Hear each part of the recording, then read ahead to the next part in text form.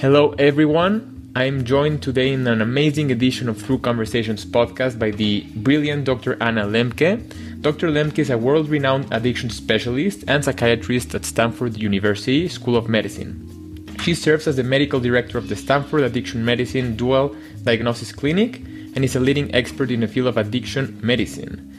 She is the author of Dopamination, which we'll be discussing now, Finding Balance in an Age of Indulgence. And as I mentioned to Dr. Lembke before starting recording, her book just made me explode with questions, with curiosity about our relationship with dopamine, with indulgence in an age of how to find balance in an age of indulgence, and more. So thank you for joining me, Dr. Lembke.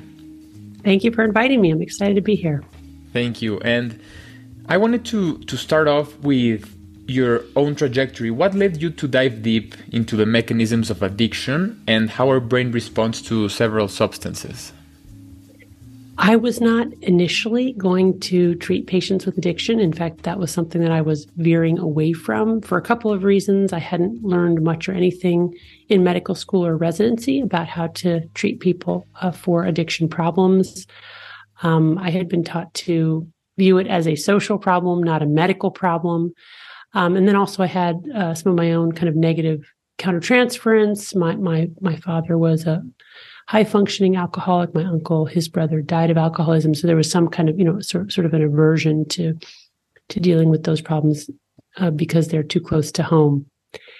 But I had an experience with a patient very early on in my career where I was treating her for depression, and we were meeting for psychotherapy. I was prescribing a medication, and she kept nodding off in the sessions. And I sort of, said, well, why do you think you're so sleepy? She said, I really don't know.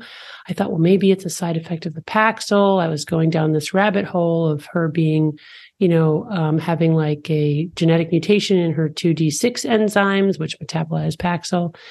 After about 8 months of seeing her, out of the blue, I got a call from her brother who said she's been in a rollover car accident. I said, oh, that's terrible. What happened? He said, she's been using again. I said, using what? He said, using heroin. Isn't that what you've been treating her for? And there was this long, awkward pause because I had no idea that she'd been using heroin, and I had never once asked her about drugs or alcohol or anything related to addiction. She hadn't volunteered the information, but that's also not her job. It's my job as the doctor to get that information. So that was kind of a realization for me that, oh, wow, like I'm a bad psychiatrist. I'm actually harming people through my ignorance. And so that was more than 20 years ago now. And so I decided then to kind of shift my focus. And what I discovered was that I really enjoyed treating addiction, that people with addiction are really these marvelous people who don't just get a little bit better when they get into recovery. They get so much better. And they're such interesting, tenacious, hardworking people when they're not, channeling that energy into using. So it's been a really rewarding, professionally rewarding career. And then, of course, there's been an explosion in neuroscience in addiction in the past 50 to 75 years. So that's been really exciting too. Wow. And like you say, when it's really close to home, it becomes like a personal endeavor and a passion that you want to see more people realize their potential and also find answers to many questions that happen around this particular challenge that many face. And I'm very interested to know, Dr. Lembke, how would you explain addiction to someone who does not know anything about it? Yeah, I really like that question because it took me, quite a while to understand phenomenologically what people were going through. And I think I came to understand that through talking to patients, but also ultimately through my own sort of very, let's say, modest addiction that I developed to romance novels, which I talk about in the book. That was really an eye-opener too, once I saw it for what it was.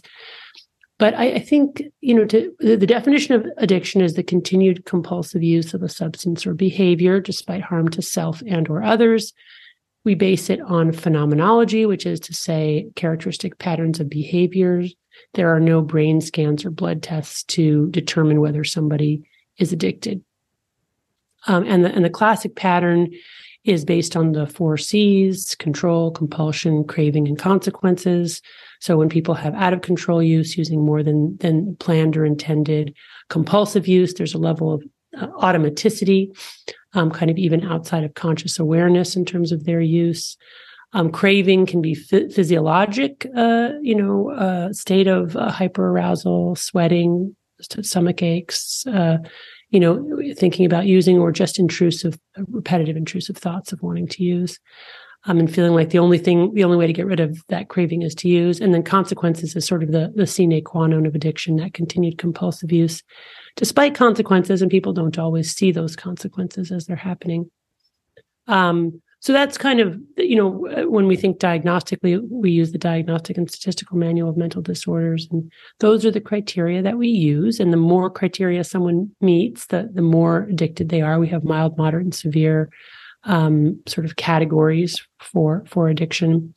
But I think to really deeply understand addiction, you almost have to come at it at another angle. One of the things I was going to say, just imagine you had this incredible itch, and everybody's been there, at some point or another in their lives, when they just had this overwhelming itch. They told themselves they weren't going to scratch it, and maybe they could go for an hour, maybe they could even go for 2 hours, maybe they could even go the whole day. But if they managed to make it through the whole day, they would probably scratch that itch in the middle of the night while they were asleep.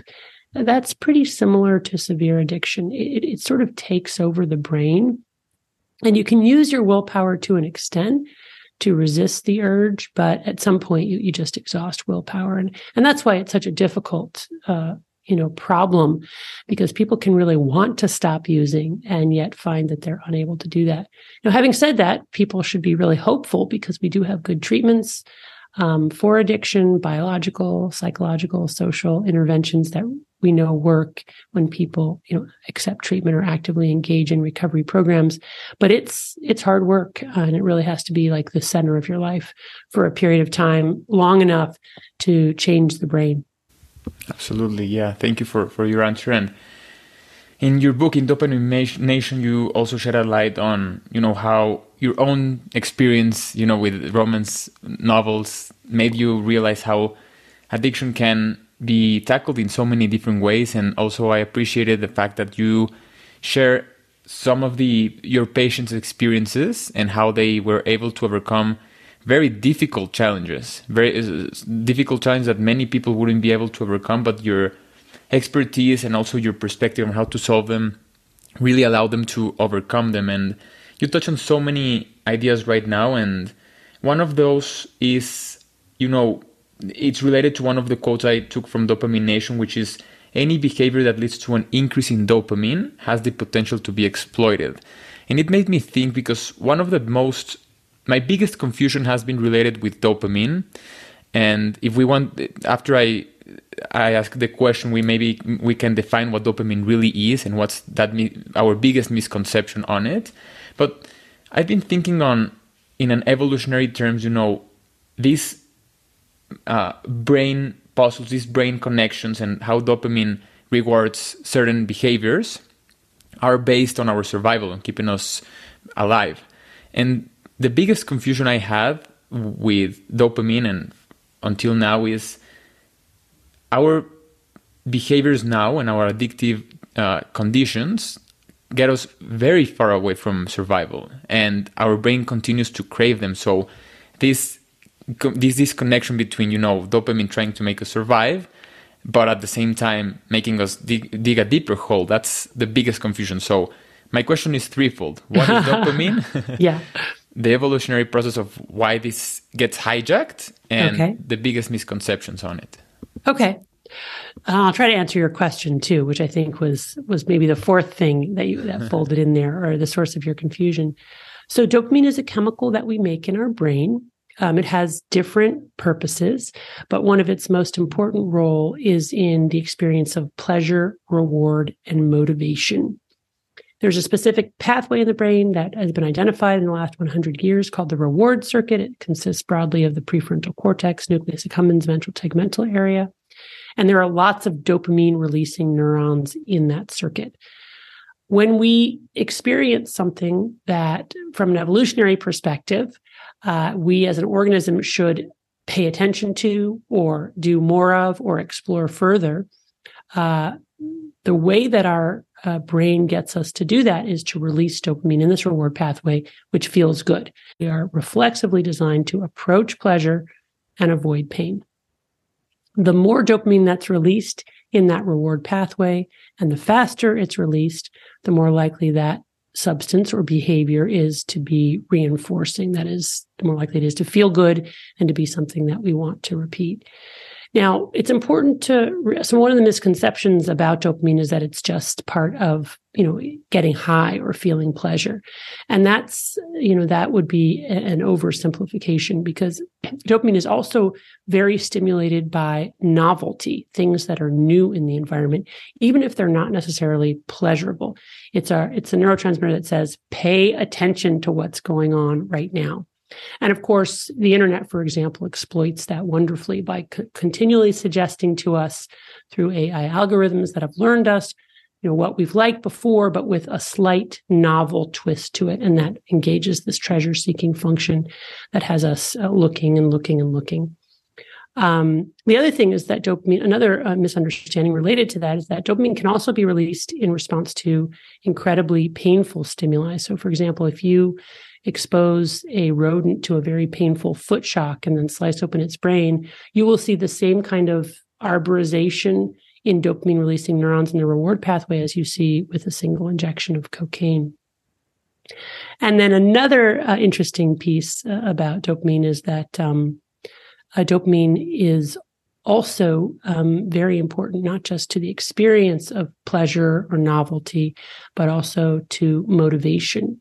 So, for example, if you engineer a rat to have no dopamine receptors in the reward pathway, and then you give that rat some food by putting the food right in its mouth, it will eat that food and seem to get pleasure from the food. But if you put that food, a body length away, the rat will starve to death.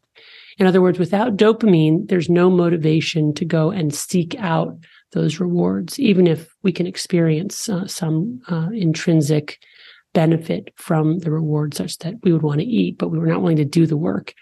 And one of the ways that neuroscientists measure how addicted an animal has become is by seeing how hard that animal is willing to work in order to get a reward. So in some ways, a measure of dopamine is how much motivation does it elicit in the organism.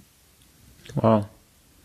That is a very, very great answer. And I think I didn't answer your question, though. I realize, should I try to answer your question? Yes. So I think your question was something along the lines of, and correct me if I'm wrong, because I don't want to answer a question that you don't have, but I think you were saying that if dopamine is so important for our survival, why is it that getting addicted isn't supportive of survival? Was that the question? Yeah, similar. It's the confusion arises when, I keep thinking our ancestors hundreds of thousands of years ago, the reward secretaries were still there, but they would reward something else, an experience of something completely opposite, which is quote unquote healthy, discovering a new place to live or a new food source, all of those. And then with the rise of, I want to get into that topic as well, market forces and how they were hijacked our reward secretaries,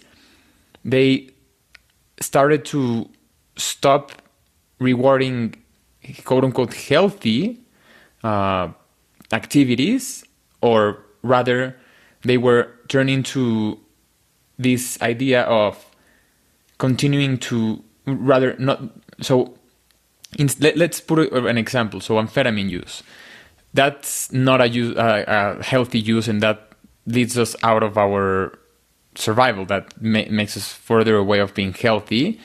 But our dopamine levels increase 200%, like you argue in Dopamine Nation. So that's the confusion. Why would a harmful substance hijack a circuitry that is built evolutionarily to make us survive?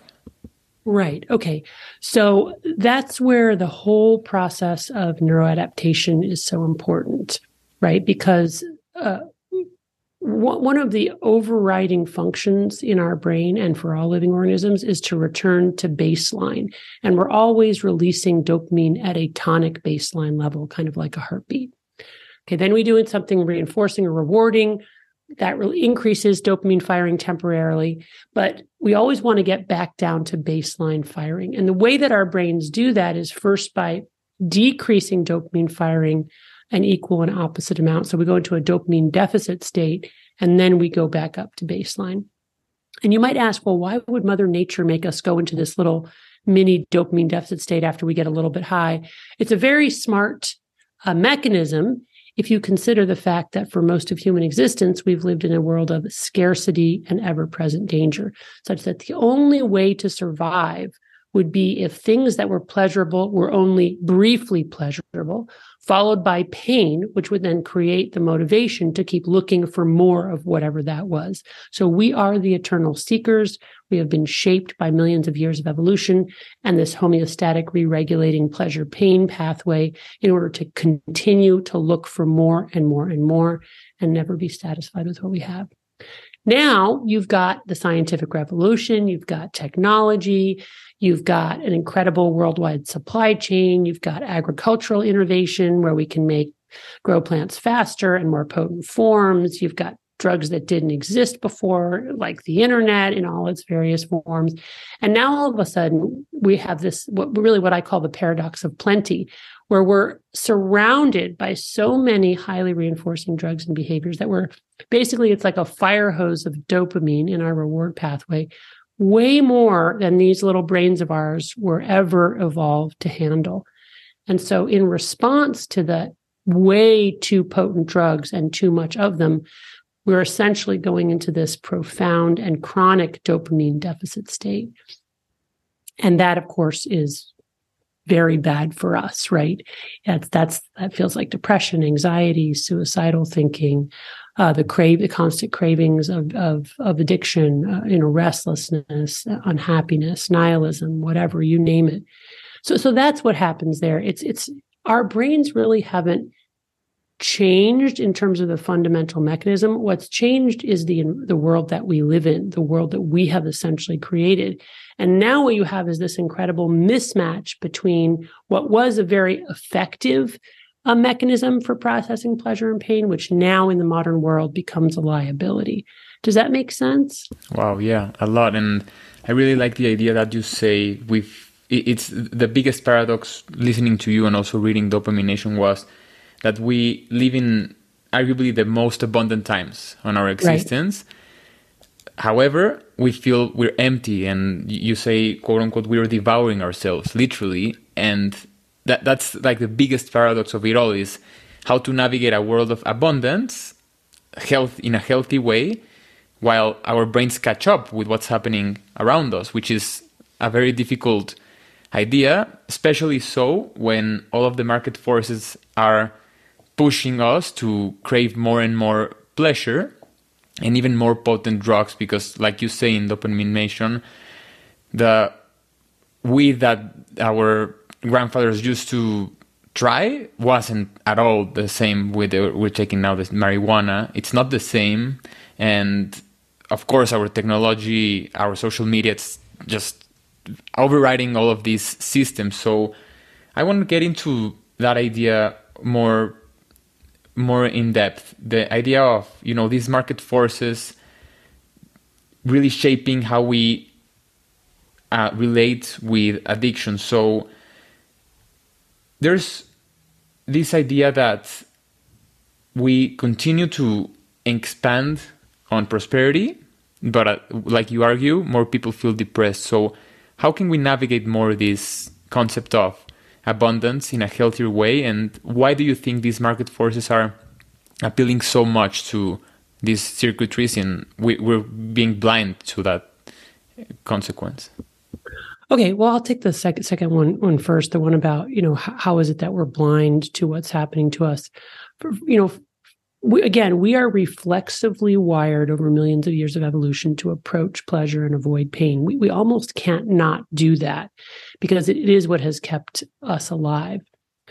So when we live in this world of plenty, where almost all human substances and behaviors, from the food we eat to the cars we drive to the way that we work, have become drugified in some way, What the problem is that we are incrementally, in small ways, day after day, basically resetting our hedonic threshold. So remember, what happens with repeated stimulation of that reward pathway is that in order to compensate for too much dopamine, we start to downregulate our own dopamine production and transmission. We involute our dopamine receptors in the reward pathway. We essentially end up in this chronic dopamine deficit state, but we don't see it happening as it's happening, right? And I talk about in the book, as I got addicted to romance novels, like it started with an innocent vampire, the Twilight Saga, and then that got me to read more vampire romance novels. And I was reading werewolf romance novels and necromancer romance novels. And then I was reading, ever more potent forms of erotica. And then I couldn't even finish the book. I would just read it till the climax, pun intended. And then I would put that down and I would go to the next thing. Just like my patients addicted to, heroin or opioids start out with like white china and end up, smoking or injecting black tar heroin that they get from people they don't have any idea are safe sources, on the streets, of San Francisco. So this kind of progression where we our earlier selves, if we could see our future selves, we would be horrified. But the way it happens slowly and incrementally over time, we don't see it happening.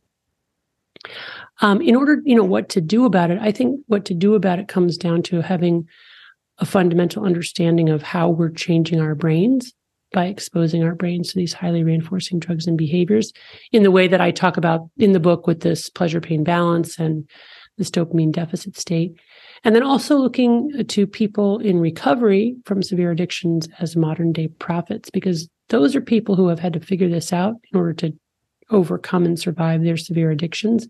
So they're wonderful models for the rest of us who may not be as vulnerable to addiction, but if you own a smartphone, you're addicted in some way, or you can at least relate to that phenomenon in the modern age. So what to do about it is essentially, it begins with a period of fasting or, withdrawal and abstinence from our drug of choice, long enough to let those reward pathways reset themselves such that we can return back to baseline healthy levels of dopamine firing. And on average, that takes about 4 weeks of abstinence. Now, that's not something that, I'm recommending that people do if they're at risk for life-threatening withdrawal from alcohol or benzos or opioids, or if they've tried repeatedly to stop on their own and were not able to. Then you need an addiction medicine specialist, or maybe you need to go to rehab or a partial program. Maybe you need to have medically monitored detox. But most people who are a little bit or even a lot addicted can stop using on their own or can stop using without life-threatening withdrawal with the help of others. And that is really the first and important step, because if we don't get out of that dopamine deficit state, we're not going to be able to employ our rational mind to see true cause and effect.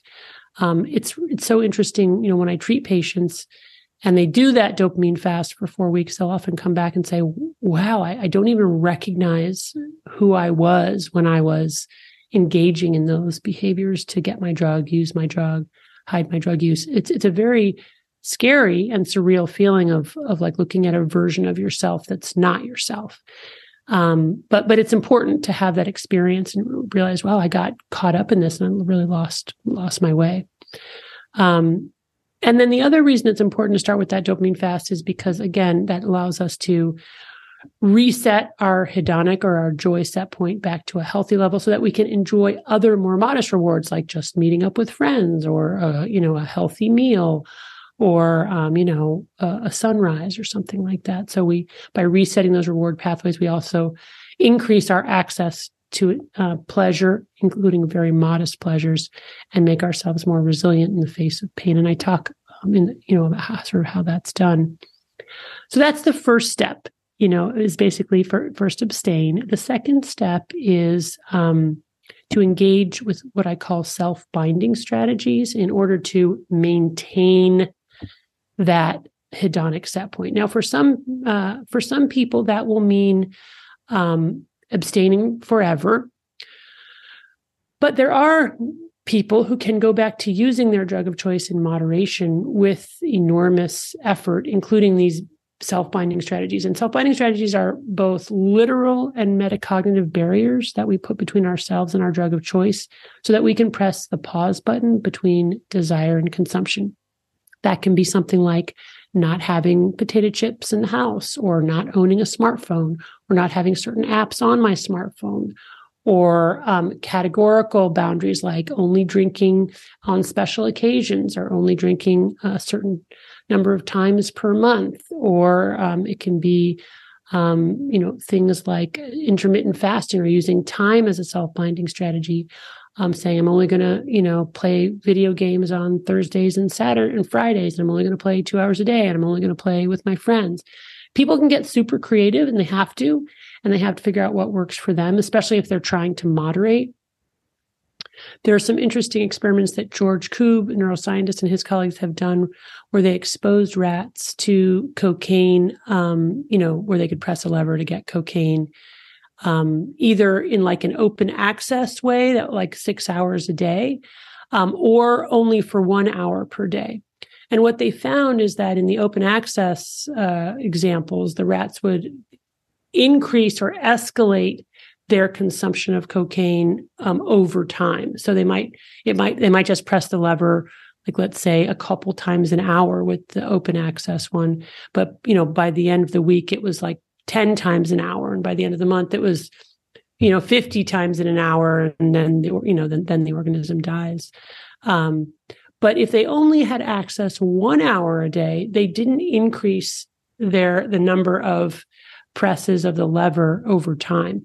So that's very interesting, because what it suggests is that if we leave enough time in between use of our intoxicant or whatever it is, whether it's a substance or behavior, enough time for what I call those neuroadaptation gremlins to hop off the pain side of the balance and to reset those reward pathways, then, potentially we can use our drug of choice without getting into that dopamine deficit state or that vortex of addiction. So it's things like that, that people, so first abstain, that's number one. Number two is use self-binding to maintain, whether the goal is abstinence or moderation.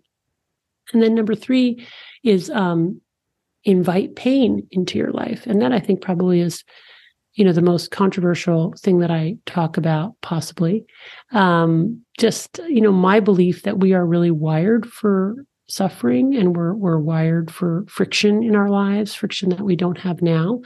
And that in order to remain healthy because of this mismatch between our wiring and our modern ecosystem, we have to really simulate or recreate difficult things in our lives in order to be healthy.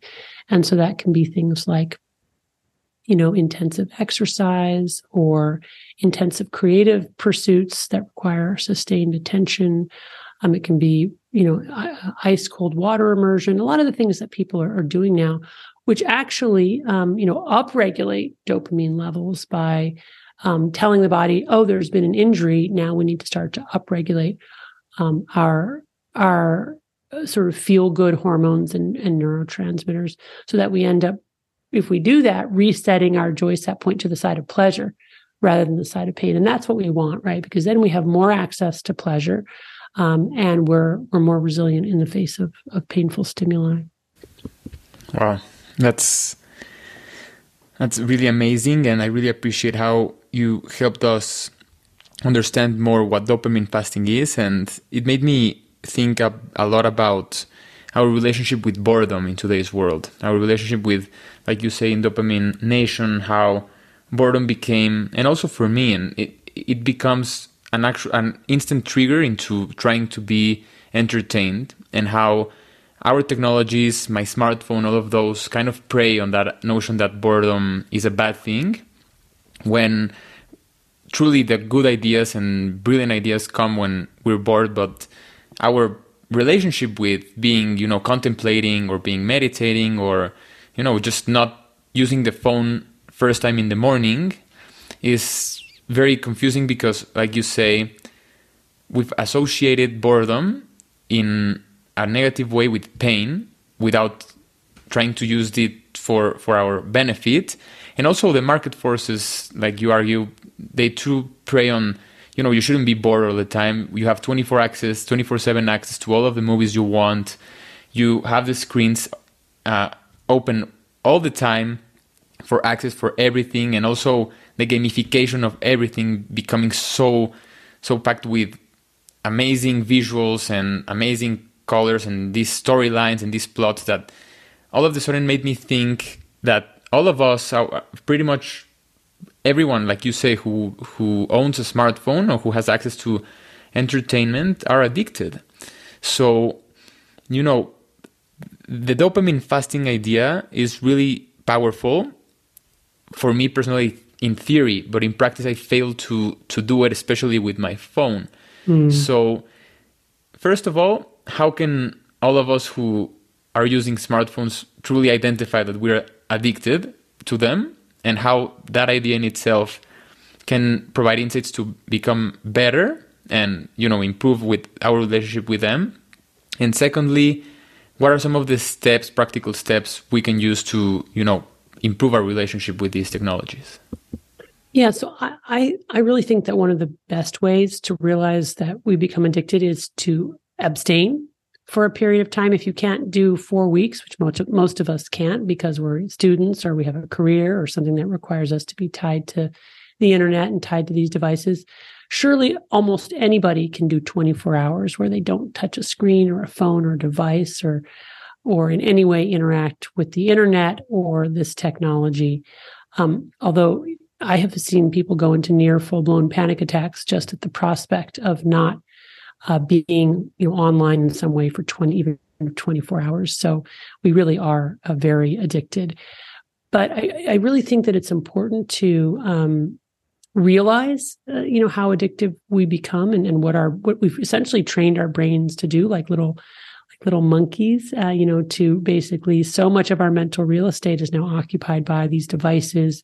We've really projected ourselves onto the internet, which is now very much where we exist. And I think we really need to ask ourselves if that's a good thing and if we really want that. Do it together with a friend or a loved one or somebody who you can then plan to do in real life activities with. But find some way to take a tech vacation or a digital Sabbath, take a break, absolute minimum 24 hours, and watch what your mind does, because it's very interesting. Your mind will make up all kinds of stories about why you have to check your phone, even though you committed to not doing so for a period of time. And that's exactly what happens with people who are addicted to cocaine or cannabis or alcohol or you name it. Their mind comes up with all kinds of stories why I have to smoke now, why I have to drink now, why I really should have to call my dealer. It's the exact same phenomenon. If we're able to abstain long enough to kind of start to reset reward pathways and get out of that state of abject craving, it's a really good feeling and incredibly liberating. Because what's happened to us is that we are now in this constant state of jellyfish reactivity, where we're constantly reacting to stimuli, to very potent external stimuli, and never, not giving our brains a break to sort of just settle down and, find that kind of default resting mode and sort of synergize and find some sort of comfortable resting place without responding to these external stimuli. And of course, the reason it's so scary to do that is because it does feel, first of all, like FOMO, what I'm missing out on. But people have struggled with FOMO since the beginning of time. That's not new. It's just made worse. I think human beings naturally sort of feel like, why am I here? What should I be doing? That person's doing more than I am. Should I be doing that thing? What is the meaning of my behavior and my purpose and all this? Those are old feelings that we are just basically evading by constantly stimulating ourselves. And so I think it's important to let ourselves settle into those big questions and just sort of tolerate them for a while and see what comes up. Because it's only when we're bored and resting our minds that really we're able to, follow a thought through long enough and maybe even, come up with something new. And when I say something come up, I'm not talking about like, some grand new invention. I'm just talking about some, insight about ourselves or something that we, that can inform our lives or a relationship, or maybe it's our conscience bubbling up telling us, well, you really should apologize about that. We don't even, hang around in our own minds long enough to listen to those sorts of messages, which are really important. They just sort of stay messages bobbing around in the bottle in the ocean of our mind, and we need to like really stop long enough, grab those bottles, take those messages out and read them, because they're important. And you don't need anybody else or anything else to tell you what's in your own mind. In fact, nobody else can tell you what's in your own mind. So get to know it, get acquainted with it. And it's only possible to do that by being quiet, and being, either still or in steady motion, not listening to something else. This podcast, of course, is wonderful and people should listen to it. But even not listening to a podcast for a while, and just going, okay, well, what's coming up in my own brain?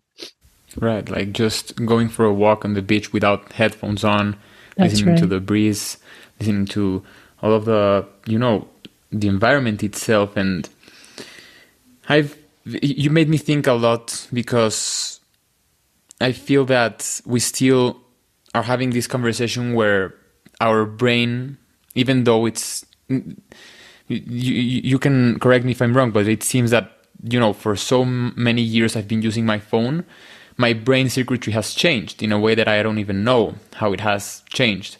And so I'm concerned that one of the biggest challenges we have is this balance, like you say, in dopamine that has become imbalanced in terms of instant gratification, that we need to start pursuing the next thing right now. I need to have it right now. And like I've mentioned before, the market forces are not really helping that at all. When I have my Amazon Prime and tomorrow I need my product to arrive just literally right now. So I was thinking on this question when you shared with us on Dopamine Nation the marshmallow test. Right. And I kept thinking, how many, I would love to ask Dr. Lemke, what does she think in terms of, if we would do the same test now with all of the access to technologies, how many people would fail that marshmallow test right now? Yeah, I think that's an interesting idea. I wonder if so the marshmallow test, for people who don't know, it's an old test that was done originally at Stanford, and basically it was trying to test children's ability to delay gratification. They were put in a room with nothing else in the room. They sat at a chair at a table, and on a plate was one marshmallow. And they were told, if you can sit here for 15 minutes and not eat that marshmallow, we'll give you 2 marshmallows. So by waiting, they would get a reward. And they essentially, did all kinds of psychological measures of these kids. And then they saw who could wait and how long they could wait. And they compared it to the other psychological measures, and they followed them prospectively and they looked at things like, who graduated high school, who went to college, who did well on their SATs back when SATs mattered. And, it clearly correlated with, well, first of all, the first thing that correlated was the older, these were kids who were about between age 4 and 6. And the older the child was, the longer they could wait for that second marshmallow. Younger kids struggled with it more. But even within an age cohort, you saw, variance. Some kids who could wait and some kids who couldn't. Some kids who couldn't wait 30 seconds. Some kids who almost made it. And, not surprisingly, the children who could wait longer, had other outcomes that suggested a strong prefrontal cortex and an ability to delay gratification, like they had got more education, they did better on their tests. There's been controversy whether or not, that there are some, what is it really measuring? But nonetheless, it stood the test of time and has become emblematic for, the differences that people experience just within the Native population in terms of the ability to delay gratification. And your question about, what would kids look like today? It probably honestly depends on, where those kids were from.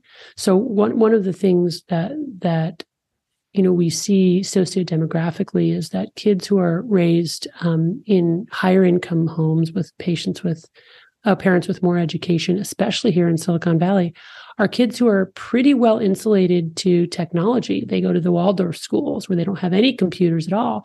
Why? Because their parents are the tech giants who invented this stuff, and they know how addictive it is, right? And they don't want their kids exposed to it. But then you have a whole lot of people who don't have very much education, who think that, oh, my kid needs to be scientifically literate. I'm going to give them an iPad when they're 3. And also we were sort of sold this as a bill of goods, that if we want our kids to be, the giants of industry of tomorrow. We need to get everybody on a computer. And I think what's become clear now is that that's not a good thing for education. It's not a good thing for kids. It does decrease their attention span and their ability to focus. And so kids who are exposed to a lot of digital devices, especially, unfettered access to the internet, probably are kids who would have a harder time waiting for that second marshmallow. Wow, yeah, and it's really interesting because, like I mentioned before, it's undoubtedly the truth that for so many years I've been using my phone. It has changed my circuitry. I can't imagine a 4-year-old using the iPad and those games, what is going on in their brains, and it becomes another completely different conversation, is how will our society become shaped after this, the use of 20, 30, 80 years of these technologies. And like you said before, the metaverse, we're constantly being told to create our avatars in the internet and, put them a cute outfit and all of them, and identifying ourselves with them rather than us. It's going to be a really weird time. And I want to get into, another dangerous topic, which is, prescription drugs. And it made me think a lot. One of the most controversial ideas that I read on your book is how some of these psychotropic medications have become a means of social control, how they're being prescribed mostly for the poor, unemployed, and disenfranchised, quote unquote, like you say in Dopamine Nation. And that's something I've never heard before. And I would love for you to expand on that idea of, how these psychotropic medications became something that would be sold to people with lower resources. Yeah. So, I guess to begin, I would just say that I do believe that psychotropics are overprescribed in the United States, that doctors in general don't appreciate the risks and overestimate the benefits. And in most people, many of these psychotropic drugs are really just only a little bit better than placebo or a sugar pill. In many people, they don't work at all, and they do have significant side effects. Some of them are highly addictive. And what is really disturbing, again, is if you look at the epidemiologic studies, which can be based on, sort of surveying people, but also some interesting new methods of study, for example, looking at wastewater or fecal matter, chemical contaminants, by zip code, right? What you see, whether you look at it by survey methods or, large data sets that are analyzed anonymously, or studies of waste matter, what you see again and again is that we are prescribing the most psychotropics, whether it's antidepressants, anxiolytics, antipsychotics, stimulants, opioids, you name it, that the kind of poor and undereducated and disenfranchised are more likely to be prescribed those in higher volume at higher doses, which is very concerning, because what it says is that, first of all, our medical infrastructure is designed to prescribe pills because it's fast and it's easy and it's lucrative. And we do know that, our healthcare system has essentially been co-opted in many ways by big business and big pharma. But it also says that we are selectively not offering poorer people the kinds of non-pharmacologic strategies that wealthier people have access to, like individual and group psychotherapy, or summer camps, or other exposure to nature, or gym memberships, or personal coaches, or physical trainers, or any number of things that we know can improve mental health without a pill. Wow. Another question I had was, I keep thinking on the emergence of, Adderall, all of these prescription medicines, and I keep thinking that, my naive mind, my innocent mind keeps giving them the benefit of the doubt. It was a breakthrough drug, and all of a sudden it became exacerbated by the profits that were possible in terms of these people's minds. So where do you think that breakthrough moment happened, when these prescription medicines began as something, useful, and now it seems that they're beginning to be used for profitable purposes? Well, I mean, pretty much as soon as, the pharma industry entered the market, which really goes back hundreds of years. So if you look at, for example, Bayer aspirin in the late 1800s, they announced the creation of a brand new drug that was going to solve the morphine epidemic. And they called it Heroish, which is German for heroic. And they put it on the market right next to Bayer aspirin and was recommended for, babies with coughs and Victorian housewives with headaches and you name it. Well, Heroish was heroin. And it very quickly, led to the narcomania of the early 1900s and then became illegal in the first quarter century of the 1900s. So, that's almost as old as time, the way that that drugs in one form or another are sold, promoted, hawked as some kind of miracle cure without evidence to support it, without an appreciation of the risks. But I think today, what we have is such an efficient pharmaceutical industry. The technology has also allowed for ever more potent forms of these pharmacologic products. Our supply chain, our global supply chain means that they can be shipped to every corner of the world, whether they're legal or illegal. And that's what's really changed things. It's the sheer quantity, potency, and access that we have to this really potentially dangerous pharmacopoeia that's altered, the lives that we live today. I do want to add, however, that I'm very grateful that these medications exist. That I do think in some instances, when used safely and mostly short term, they can be life saving. So it's not that it's all bad, but it's just the sort of just the casualness with which people now ingest things that they think are medicine. I recently traveled to Arizona and I got into, I was met by a driver who, smelled like cannabis and his car smelled like cannabis. And that was okay.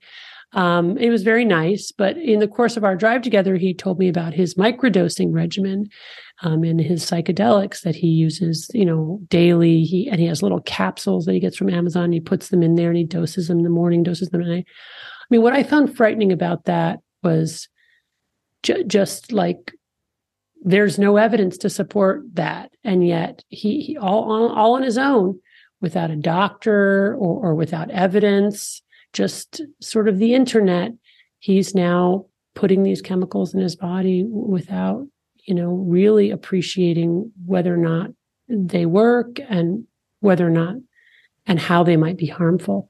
So I think that's the concern. It's like, it's just gone too far. Yeah. And like you say, we tend to consume our information on social media and on retweets and on viewership other than professional reviewed science. So another question that I have is, which is really, really striking, is how you argue that probably our dopamine nation has lessened our ability to experience deeper emotions, like love and other deep emotions, excitement, empathy, compassion, and other aspects of our humanity. And that's one of, the biggest concerns in terms of these psychotropic drugs that I keep thinking on, So could you care and expand of why do you believe, maybe we're lacking this, another huge aspect of our humanity, deeper emotions? Yeah. So, this is mainly, the things like the SSRIs, the selective serotonin reuptake inhibitors, Prozac, Paxil, Zoloft, Celexa. They can be really great antidepressants and anti-anxiety medicines. But over, more than 2 decades of practice, I've certainly seen enough patients now who have described that, yes, it's made me less anxious and depressed, but now I don't care about anything.